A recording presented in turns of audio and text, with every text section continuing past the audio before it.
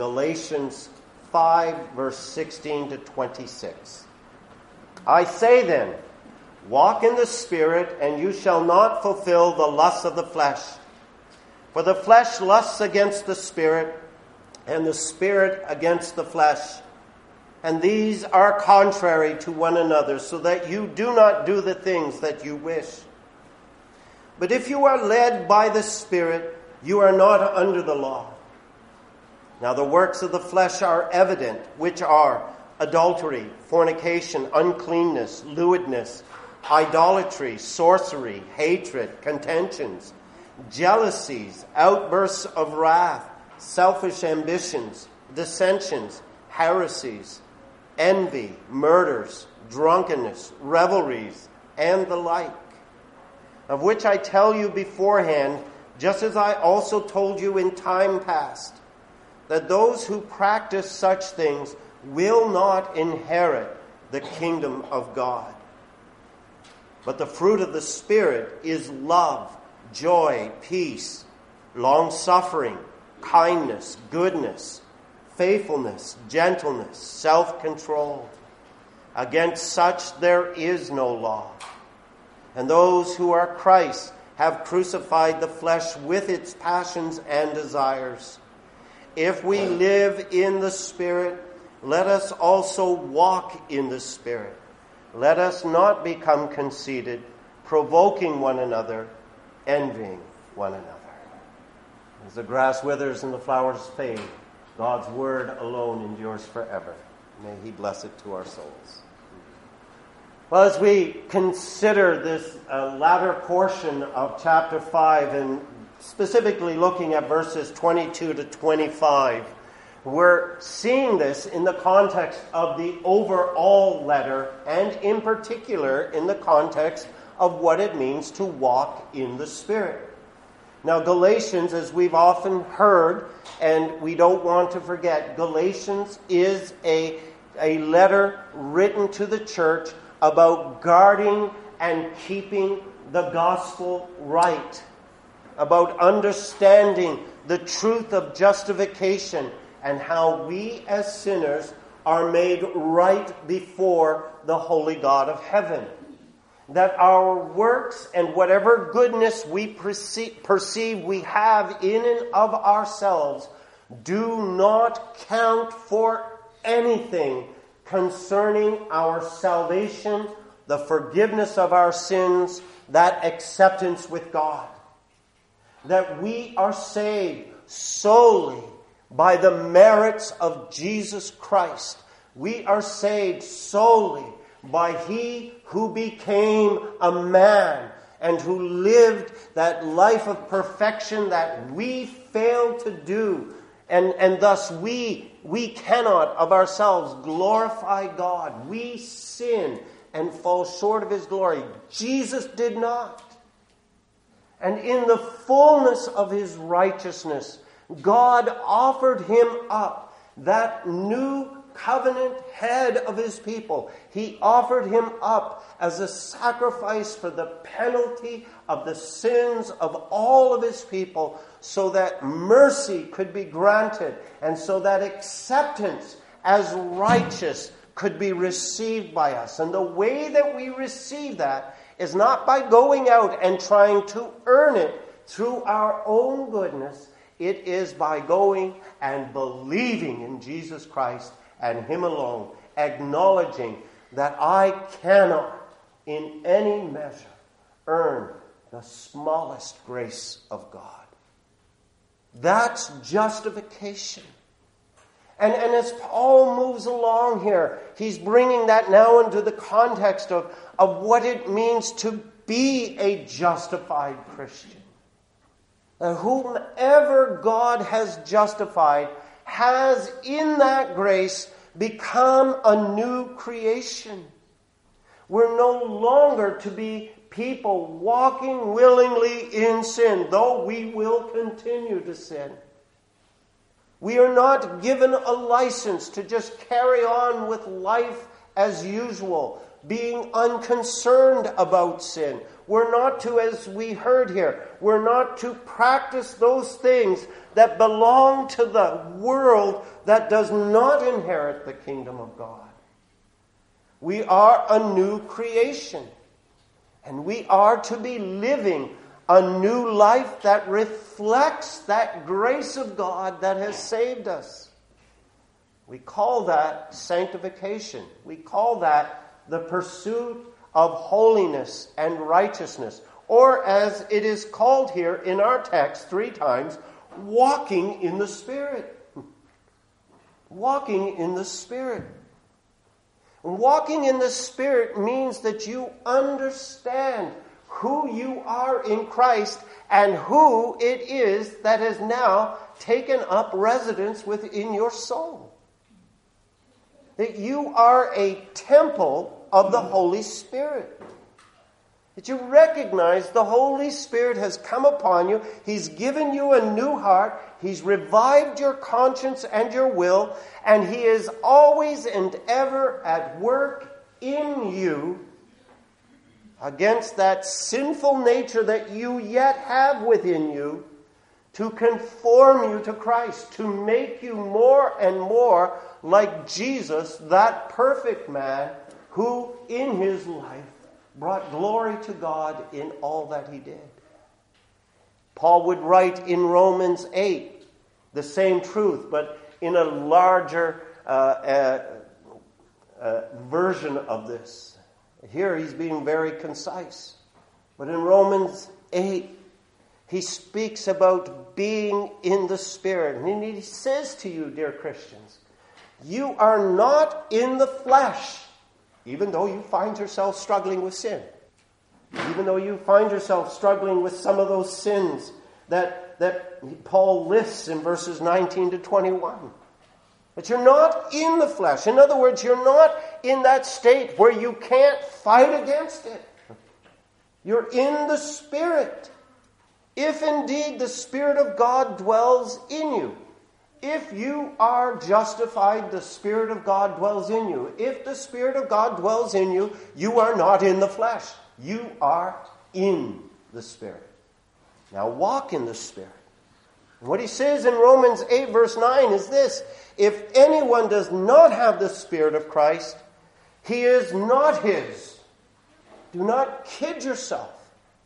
If you look at yourself, let's say you got up this morning, you looked at yourself, and you played that little Jack Horner who sat in the corner eating his Christmas pie. He stuck in his thumb, pulled out a plum and said, "What? What a good boy am I." That's not being in the Spirit. That's being in the flesh. It's looking and saying, "I'm all right." And one who is in the Spirit understands that when we get up and we look in the mirror, we look and we say, "The Holy Spirit is within me. Today is a new day of war against the flesh." And we might not be so dramatic, but that's the reality of being in the Spirit. The Spirit is at work in you to put to death sin, to bring out righteousness, to make you like Jesus. And what Paul shows us here in verses 22 to 25 is how the Spirit does his work. How he works. God never works in a vacuum. I mean, he creates all things from nothing. That's true. But when he's working in us, it's working with real, tangible things pertaining to us.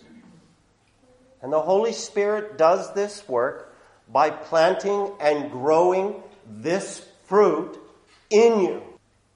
Remember what Jesus said in Matthew, I believe it is Matthew 9, or maybe it was Matthew 7. Yes, there we are, Matthew 7. By their what? You shall know them. By their fruit. A good tree cannot bring forth bad fruit. A bad tree cannot bring forth good fruit. You will know them by their fruit. And Paul is picking up on that very theme to say to you, And God has revealed this in a mighty way for us to understand. What is that fruit? By which we will know that these people are children of God. And here it is. There's nothing mysterious about it. It's fruit of love, joy, peace, long-suffering, kindness, goodness, faithfulness, gentleness, self-control. This is the work of the Spirit.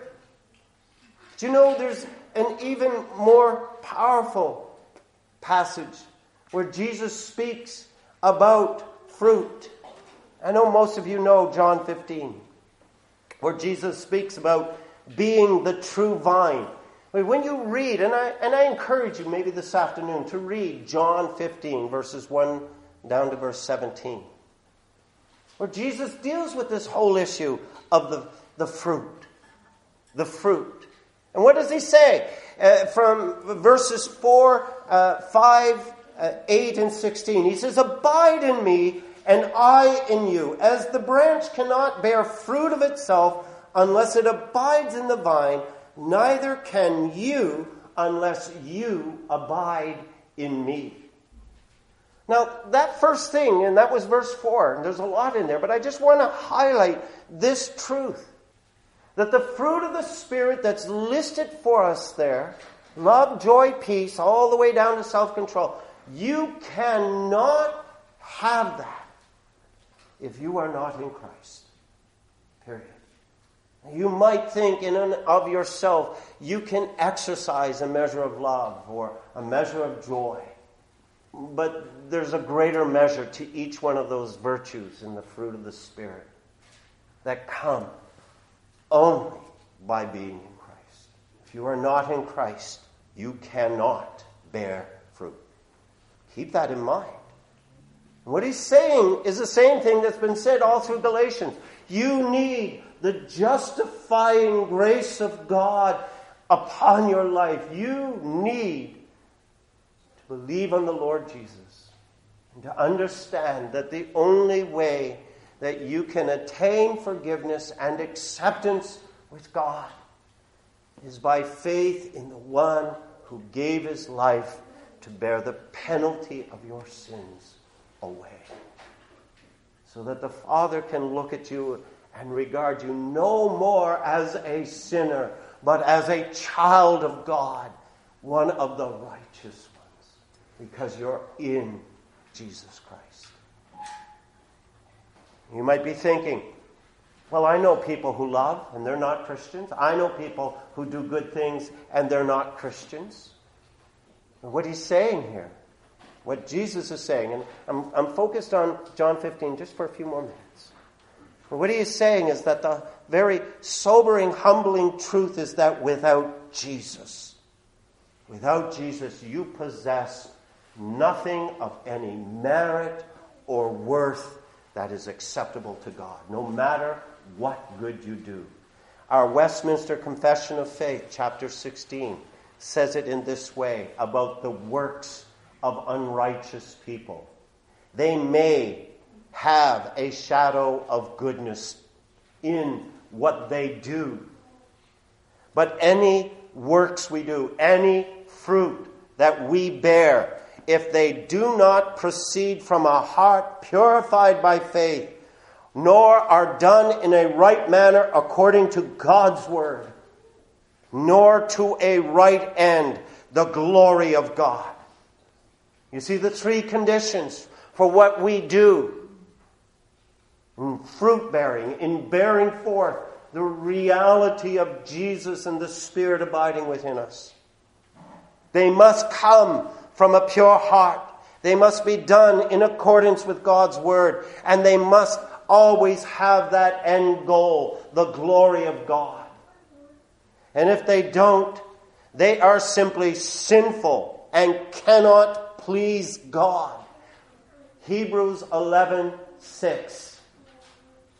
Without faith, it is impossible to please God. Impossible. Jesus is making that point here. But he goes on.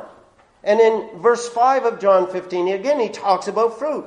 I am the vine, you are the branches. He who abides in me and I in him bears much fruit. Again, for without me you can do nothing. Nothing. And it's again a sobering, humbling truth that it is only in Jesus that you're not only able to bear fruit, but in Jesus you can bear much fruit. Because the Spirit is at work in you. It's like somebody going out and planting a garden. I don't know about some of you young children or young people. I always disliked my parents, planting these large gardens. They had a lot of children. We had 7 kids. Because you know what our job was every single Saturday? Weeding. Yeah.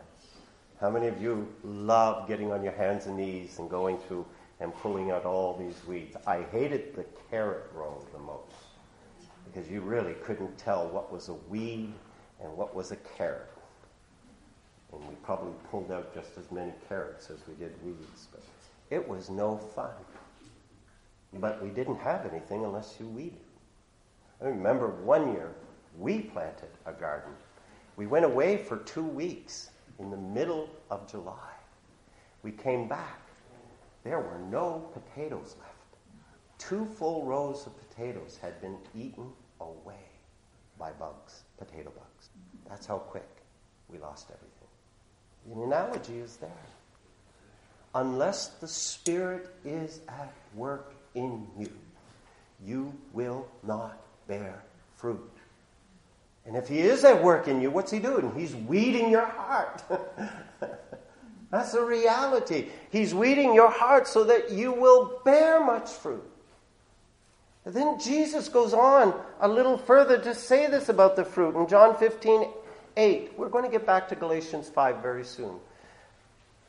But he says this, by this my Father is glorified, that you bear much fruit, so you will be my disciples. And why is it that God can be glorified as we are loving, rejoicing, being at peace, being patient or long-suffering, kind and good, being faithful and gentle and in self-control? Why is it that however feebly we may be exercising those things right now, why is it that God looks and he is being glorified as we bear this fruit? It's because he sees his Son in us. Because every one of those virtues of the fruit of the Spirit is a defining attribute of who God is. Isn't that amazing? And what God is looking at and seeing is that his Spirit is at work making you like his Son. And even however feebly it shows itself in our lives, God is glorified because he sees his image in you. Marvelous, isn't it? Then he says one more thing. In verse 16. You did not choose me, but I chose you and appointed you that you should go and bear fruit, and that your fruit should remain, that whatever you ask the Father in my name, he may give you. You know what he's saying there again? A humbling, sobering truth about the fruit of the Spirit and the Spirit at work in us is that it is only because of the electing grace of God that you not only will bear that character of God in your life, it will remain. It will continue to grow in your life day to day. And it will remain because it is fruit born by the Spirit in Christ. And what is it that we know about Christ? He is eternal. He is the one who is the same yesterday, today, and forever. He is the one in whom all things are firmly established. And this cannot be taken away. Isn't that marvelous? That this is a work, as God says elsewhere, that will come to its full fruition. Your fruit will remain, and in fact it will grow up into full completion in the day of the Lord, where you will love and rejoice and exercise peace, long-suffering, kindness, goodness, faithfulness, gentleness, self-control in absolute perfection. That's what our God is doing. And coming back to Galatians 5 and looking at the fruit of the Spirit here, this is what you are called to bear. Walk in the Spirit. The fruit of the Spirit is this. It is what is used to conflict with the works of the flesh. Notice how verse 19 began. Now the works of the flesh are evident.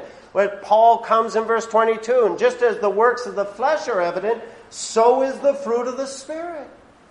That it's not a complicated thing to be able to identify someone who is in Christ.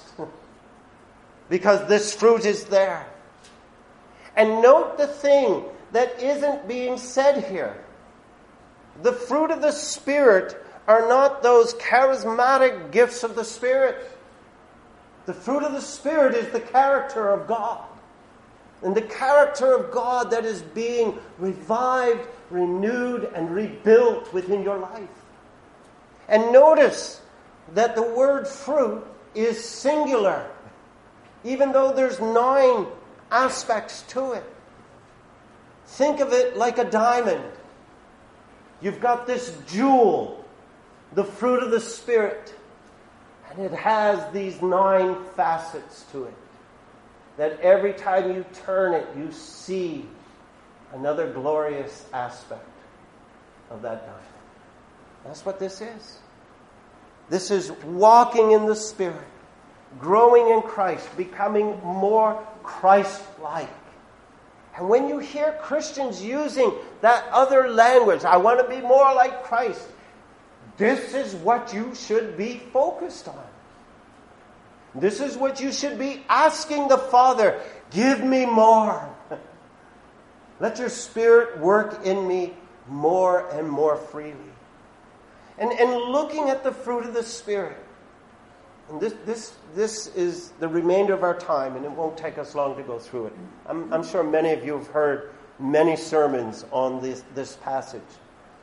But I believe it's important to break it down the way it's ordered into 3 sets of 3 that speak about preeminently the attitude of our heart. Because that's where the Spirit is working. And when you look at the fruit of the Spirit, you see that it's all dealing with the inward man. What is going to be going on in our heart cannot help but come out in our life. Isn't that what Jesus said? Out of the heart proceed all manners of things. And if this is at work in your heart, it's going to come out in your life. It's an attitude adjustment. How many times have we as parents said that to our children? Well, God is saying that to us. I am going to adjust your attitude. And the first attitude is your attitude before God with love, joy, and peace. Christ-likeness begins there. How you relate with God. Your relationship with God. And that's why love is the preeminent virtue mentioned in the fruit of the Spirit, encapsulating all the others that come after. And it is a reflection of who God is. What is the chief grace that reflects? And I use the word grace. What is the chief grace that reflects the character of who God is? And we're told in 1 John 4, verse 8 and verse 16 twice. Now some of you are probably thinking, holiness. That doesn't necessarily reflect His grace. His holiness can reflect His justice. It can reflect His awesomeness. We're talking here about grace. Undeserved kindness and goodness to an unworthy sinner. And it is love. God is love. And if you want to know what God's love looks like, read 1 Corinthians 13. If I can put a plug here. If any of you are thinking of buying Sinclair Ferguson's Advent devotional on, it's a Christmas devotional on 1 Corinthians 13, don't. I have some coming. But it's a beautiful chapter that speaks preeminently about God's love, the character of God's love, and how it works in us. And love clearly defined in 1 Corinthians 13, verses 4 to 8. It's something that when I'm doing marriage counseling, premarital counseling classes, I always like to remind people of this, is what is the first adjective that's used to describe love? And as you see, it's here in our list of virtues. Love suffers long and is kind. And isn't that how God revealed Himself to Moses on that mountain, hiding him in the cleft of the rock? The Lord your God, long-suffering, God of love. It is His chief grace. God so loved the world. You want to understand what that word world means, just read a few more verses after John 3:16 and you'll get an understanding. This world of evil and darkness that hates God. We read those words, God so loved the world. There was nothing meritorious about this world that stirred God's affection to send His Son. It was purely the love of God that motivated Him from eternity. And you think how much God loves you? How long has God loved you, dear Christians? From eternity. Well, this is love. And our attitude before God is to be an attitude of love. Love for God who has so loved me. And it's an attitude of Christ that is to be modeled in our lives. If you think about how Christ modeled love, you have but to go to the upper room and read John 13 and see Him getting up and humbling Himself to wash the feet of the disciples. What is that love that is being worked in us? It is that self-denying care and compassion where we demonstrate the love of God and love for God and love for one another and love for our enemies to the glory of God. It begins with God. Do you love God? My friends, that will change your attitude to just about everything. And joy. Do you rejoice in the Lord? You think about how joy is used in respect of this. We hear from Nehemiah 8. What is our strength? The joy of the Lord. What is the joy of the Lord? Well, we get it from Hebrews chapter 12. Most of you have this verse memorized. You've hidden this, I hope, in your heart. Looking unto Jesus, the author and finisher of our faith, the one who begins and who perfects our faith to the end, who, for the joy that was set before Him. What was the joy that was set before our Lord? To do the Father's will in accomplishing the salvation of His people. That was His joy. And in taking up that joy that was set before Him, to doing the Father's will, He endured the cross, despised its shame. You see, here's where the attitude before God must be one of joy. Joy inexpressible, even in a fiery trial. Rejoicing in the Lord always, even when our circumstances aren't pleasant. Joy in the Lord. Because joy and rejoicing is the soul exercising affection and confidence in God, whom we know is working everything in our life for His glory and our good. And so when I get sick, or am confined to a wheelchair, or get cancer, or find that my ability to serve has changed in some fashion, I will rejoice in the Lord, because why? God is working this for my good. And peace. Peace with God. Friends, if that doesn't warm your heart today, you have peace with God through the Lord Jesus Christ. Isn't that amazing? It's not just that you are no longer an enemy of God, but it's now God has settled that enmity, that hatred, that godlessness that existed between you and Him. He has so quenched it that He has said, now you're my child. You're part of my household. I'm waiting to see you coming into glory, where I can be that prodigal's father running out to meet you, greet you, welcome you with a kiss, and say, enter into the joy of the Lord. That's the peace we have with God. And those first three reflect that. Your attitude with God. Do you love God? Are you rejoicing in God, your Savior? Are you at peace with God? And does the God of peace abide in your heart? And then the second set is your attitude before others. Christ-likeness that comes in your relationships with your church family, with your neighbors, even with your enemies. That here the Spirit is helping you to have a better attitude to each other.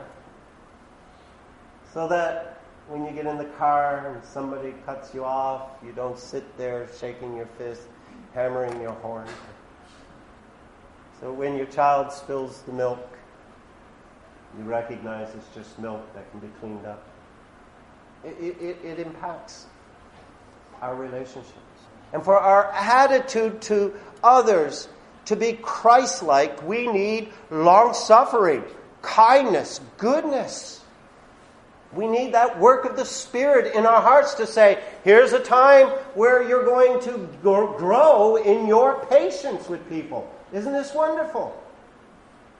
How many of you have often said, when you read James 1, 2, and 3, you say, I'm not praying for patience because that means trials are going to come.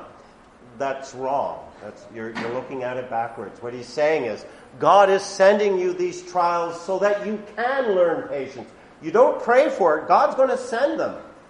And while you're getting these trials, He's at work to teach you to suffer long. It's going to happen. You don't have to pray for it. It will happen. But you think about it again as God's attribute. What is it that it means for God to be long-suffering? It means that He is slow to anger.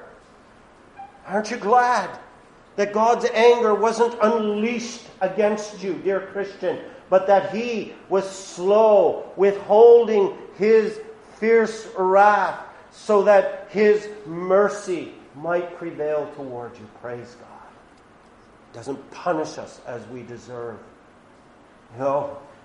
That's the big thing about long-suffering. When we collide with other people, it is hard for that bitterness not to settle in, where we would punish someone for years for something that they've done against us. It's easy, isn't it? Long-suffering comes to take that away so that mercy prevails.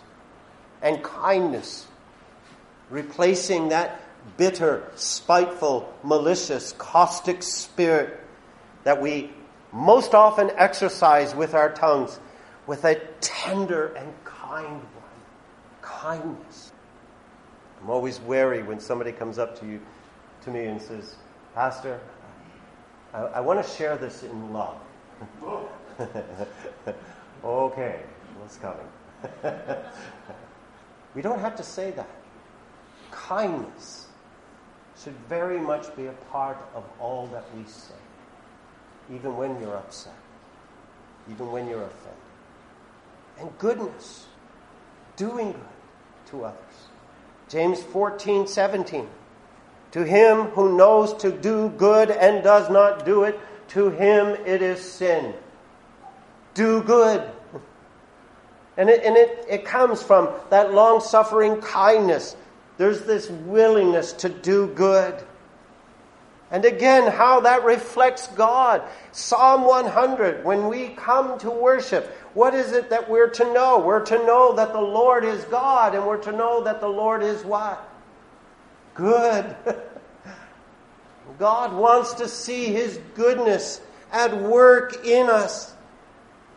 And God's goodness is seen in His redeeming love toward His people. There's the pattern for our goodness, even towards sinner. Divine love at work in me. And the last three deal with the attitude you have before yourself. Who you are in your conduct when the only one who can see what you are doing besides God is you yourself.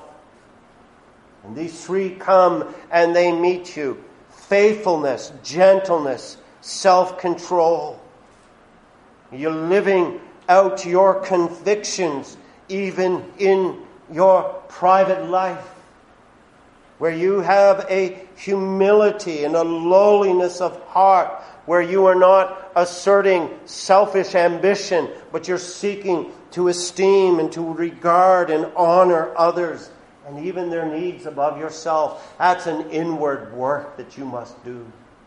And self-control. And think of that one in respect of your inward fleshly appetites, of pride, of food and drink, sexuality, coveting. It was Paul who realized that God's law was a spiritual law as much as it could help reform our lives. He realized that it was dealing with the inward man when you get to that 10th one and says, you shall not covet. It is speaking about what is inside me and what am I doing in my heart when I see another person prospering. And that self-control is the inward strength given by the Spirit, where you set God's glory before your eyes. And the thing with all of that, there's the attitude before God, the attitude before others, the attitude before yourself. That this is not a take or leave it fruit of the Spirit. These are the virtues in every one of you who are in Christ. These are the virtues being nurtured by the Spirit. And what Paul means when he says at the end of that, verse 23, when he says, against such there is no law. What does he mean by that? He's not saying this supersedes God's commandments or laws or other statutes. What he's saying is, there is nothing except for you yourself that is at work to curb, to restrain, or to otherwise deter these virtues, because he who is at work in you is greater than he who is in the world. They're at work in you, dear Christian. And they are to be increasing in presence and liveliness within you. And the warnings that we are given are to not quench the Spirit. And he's urging you on, be kind here, be good. And you say, I'm going to resist this. You're going to quench the Spirit. Do not grieve the Spirit when you want to strike back or when you want something very selfishly. The Spirit is saying, no. Think on God, love your enemies with the love of God. Do this. You resist it, you're grieving the Spirit. No, what we are called to do is to walk in the Spirit. And just as Christ has crucified the flesh with all its sinful passions, He's not left you to wander aimlessly. His Spirit is within you, and He calls you, walk in the Spirit. And as you are walking in the Spirit, that promise in verse 16 will be true. You shall not fulfill the lusts of the flesh. If you find yourself fulfilling the lusts of the flesh, and you're not focused on the Spirit, it's yourself. Walk in the Spirit.